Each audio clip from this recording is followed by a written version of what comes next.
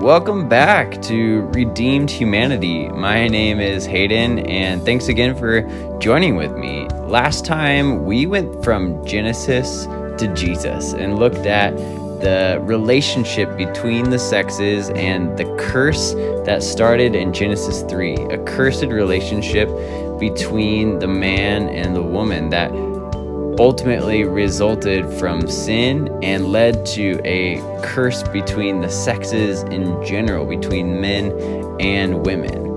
And then we fast forwarded and saw how Jesus confronted and broke this curse in his incarnation, his birth, his life, and his death, and his resurrection. And so this week, we're going to see if that makes sense with the rest of the Bible. Because if it is true that the relationship between the sexes was cursed in Genesis and Jesus redeems it in his gospel, then we should see some congruence of that in the rest of the Bible, right?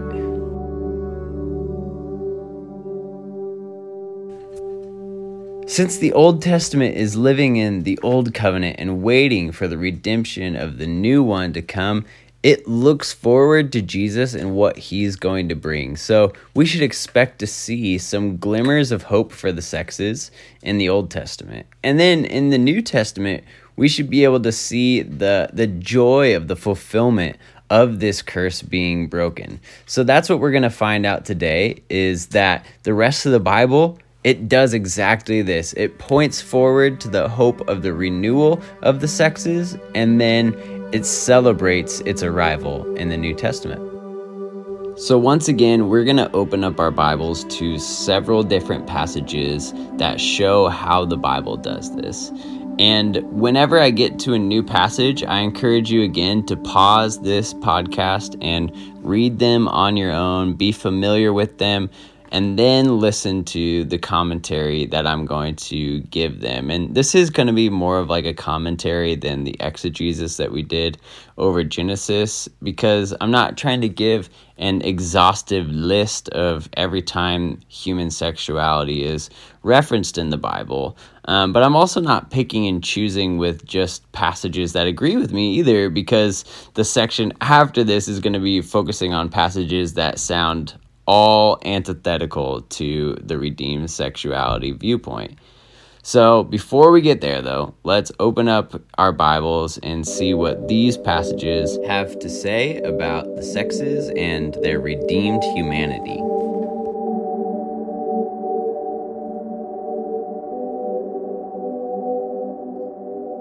The first passage we're going to look at is Proverbs 8. Proverbs 8 is really interesting because it anticipates this renewal in a way that is incredibly powerful. Now, the wisdom of Proverbs as a whole opens up with 9 chapters of speeches and then launches into large chunks of those 2-line proverbs. These speeches create for us like an image of 4 contrasting and comparing characters who are calling out to the reader and grabbing their attention. Traditionally, they've gone by some different names, but we'll call them Lady Wisdom, Lady Folly, the Wise King, and the Royal Fool. Proverbs 8 is a speech given by Lady Wisdom, where she calls out to the reader to listen to her voice rather than the voices of either Lady Folly or the Royal Fool. And here's what she says in verses 8 through 10. All the words of my mouth are in righteousness. There is nothing crooked or perverted in them, except my instruction and not silver, and knowledge rather than choice gold. So in these ways and many others, she is claiming that her wisdom is preferable to the folly of perversion and the foolishness of trusting in riches, which are the 2 primarily successful ploys of her adversaries. She then stakes her claim to be this cosmically authoritative person. By me, kings reign and rulers decree justice. By me, princes rule and nobles judge rightly. Then she goes on to give us like her credentials in claiming this bold authority. She says, The Lord created me at the beginning of his way, before his works of old. From eternity I was established, from the beginning, from the earliest times of the earth. So if we put our observations of her argument together, we get a claim that sounds like this. Lady Wisdom is the forthgoing wisdom of God that is and was with God in the beginning, manifesting herself as righteousness in those who accept her instruction in faith, as opposed to the self-centered and sinful lusts of the flesh's calling. And it's not illogical or blasphemous to draw the really obvious conclusion that Proverbs 8 almost sounds like a description of Jesus. And yeah, it does. And this has actually been a prominent traditional Christian interpretation of those texts for centuries. In fact, this very passage likely had an influence on the gospel writer John's opening statements about Jesus, which make room for the church's comprehension of Jesus' personhood in the Trinity. So, whether or not Lady Wisdom is a type or a pre-incarnate description of Jesus, that's been debated for centuries. But one thing is clear. Proverbs 8 describes a female figure with such authoritative and eternal language that at the very least, she's comparable to the Son. So this is important for our discussion because it is a biblical passage that speaks of God's authority in the highest and most preeminent terms possible and regarding a female figure. One of the main arguments of traditional complementarianism is that God has given males the role of authority in the church and in Christian marriage. In other words, in complementarianism, the role that the male brings to complement the sexes is their authority in those positions. However, Proverbs 8 shows us that there is this biblically cosmic language depicting an equal sexual description of a woman in the same amount of authority as the Son has in John's description. To say it differently, the way in which male and female were created to image God is a shadow of the way in which the Word and wisdom ultimately do in the Scriptures.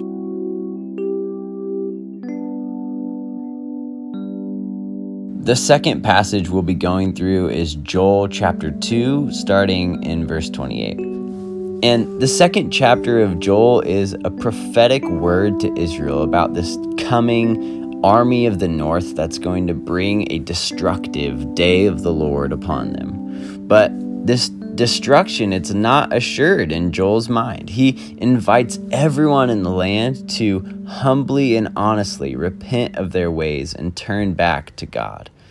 And so Joel then, he paints this picture of the sort of day of the Lord that would come out of such a response from the Israelites of humble repentance. And it's one that would be of bounty in the land and joy and safety for its inhabitants. And then in this climactic moment, Joel prophesies this: "It will come about after this that I will pour out my spirit on all flesh, and your sons and your daughters will prophesy. And your old men will have dreams, your young men will see visions, and even on the male and female servants I will pour out my spirit in those days." So the prophet here, he's envisioning a day when the Lord executes full, quote-unquote, judgment on the people because of their repentance. Rather than pouring out a cup of wrath, he pours out his spirit. Notice who receives the pouring out: sons and daughters, male and female servants. So everyone residing in this blessed land. So perhaps this is a small note to carry on with us, but I think it's actually a prophetic description of what we already saw when we were reading John, that when the curse is undone, or in Joel's words, when the righteous day of the Lord arrives, there's this rightness of relationship that's reestablished between the sexes. This isn't a stretch of interpreting. Look at Acts 15. When the church is debating the place of the Gentiles in the church, It is the outpouring of the Spirit upon them before they have begun to obey the law that leads the church to discern that, in verse 8, God, who knows the heart, showed that he accepted them by giving the Holy Spirit to them just as he did to us. He did not discriminate between us and them, for he purified their hearts by faith. So it's the outpouring of the Spirit that is the final word and sign to the Jews that the Gentiles have been accepted into the Lord's family. That the Lord makes no ethnic distinction between them in regard to his Spirit or their chosenness. The prophet Joel seems to indicate that the Lord also makes no distinction based on sex between them who he lavishly chooses to pour his Spirit upon. So when Peter quotes this very passage in Acts 2, we see that Peter is interpreting the prophecy as being fulfilled at Pentecost, at the very moment that he is speaking those words. So this prophetic word, it gives more credit to the interpretation that God's pronouncement in Genesis 3 is a curse of sexual inequality and a disparity that is actually undone by the work of Jesus. And now we see that at Pentecost, human relations are finally redeemed in this indiscriminate outpouring of the Spirit upon his sons and daughters.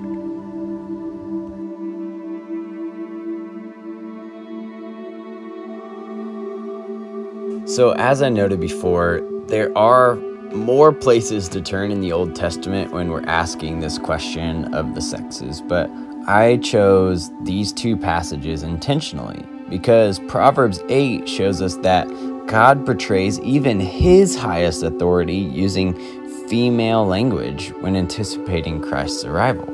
And Joel shows us that the Spirit does not distinguish between the sexes when he pours out his gifts upon his people.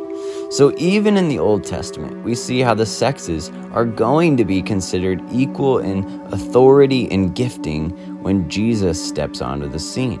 And of course, we've already read about how Jesus does that himself. So now let's turn past the Gospels and see how else this redemption is explored in the Bible. So the last passage we're going to look at before we move on to those passages that sound like they contradict the redeemed humanity viewpoint is Galatians 3. In the opening chapters of the letter to the Galatians, Paul, he addresses salvation about as clearly as he ever does. So he first gives his own testimony and credibility that he has to preach the gospel. And then he recounts a divide in the church that called to question whether one must follow the law to be saved, specifically if one needed to be circumcised. And then after a discourse about how salvation comes not by the law, but by grace through faith in Jesus, Paul springboards into another discourse about what salvation means for the believer. And that's where we're going to pick up Galatians 3:25. But now that faith has come, we are no longer under a guardian. For in Christ Jesus you are all sons of God through faith.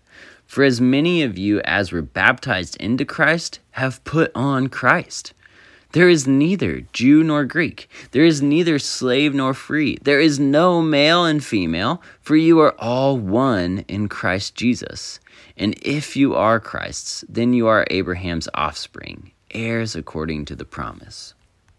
So here Paul is using metaphorical language to describe what it means when a person is saved by the grace of Jesus through faith.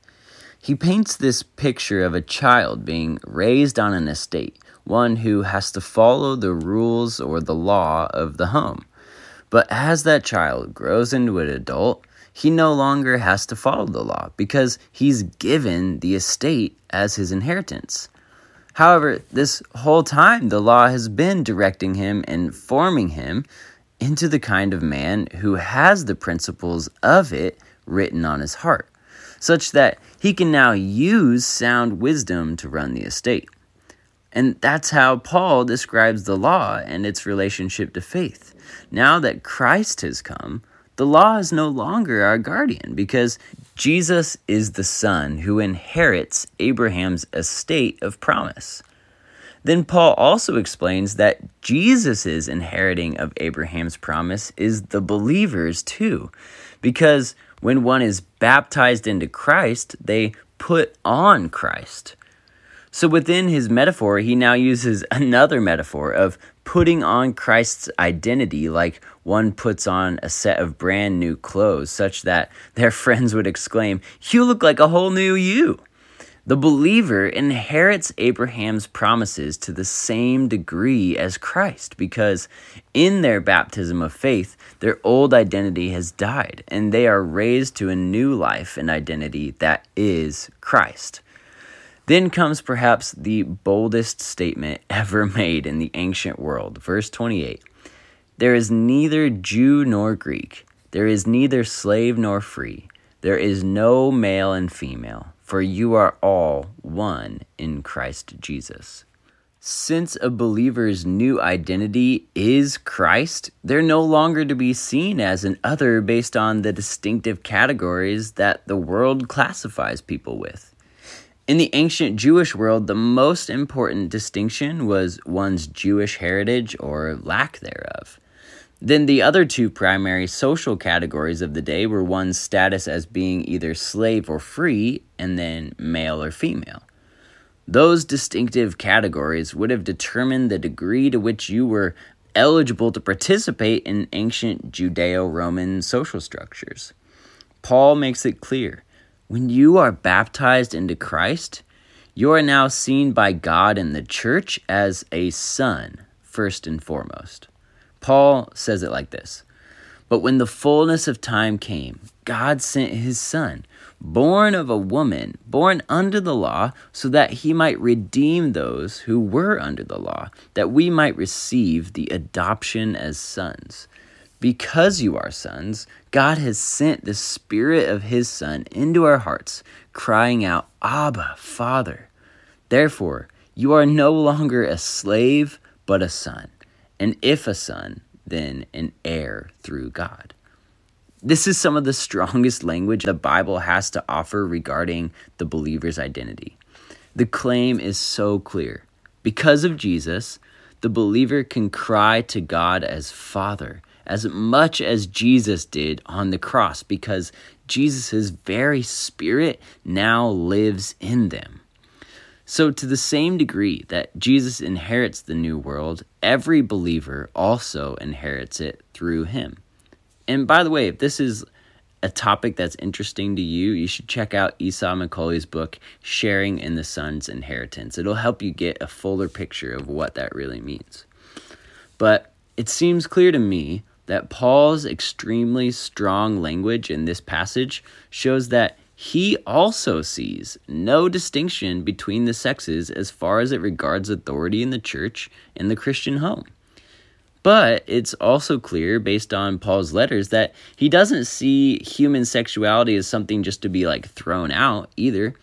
He regularly addresses men and women separately and in different ways. And in this way, Paul shows that he's actually operating within the framework that Genesis to Jesus lays out regarding the sexes. Or, to put it a different way, the redeemed humanity viewpoint of the sexes is a reclamation of the Bible's consistent portrayal of humanity, even in Paul's letters. And that's really the thesis of this section.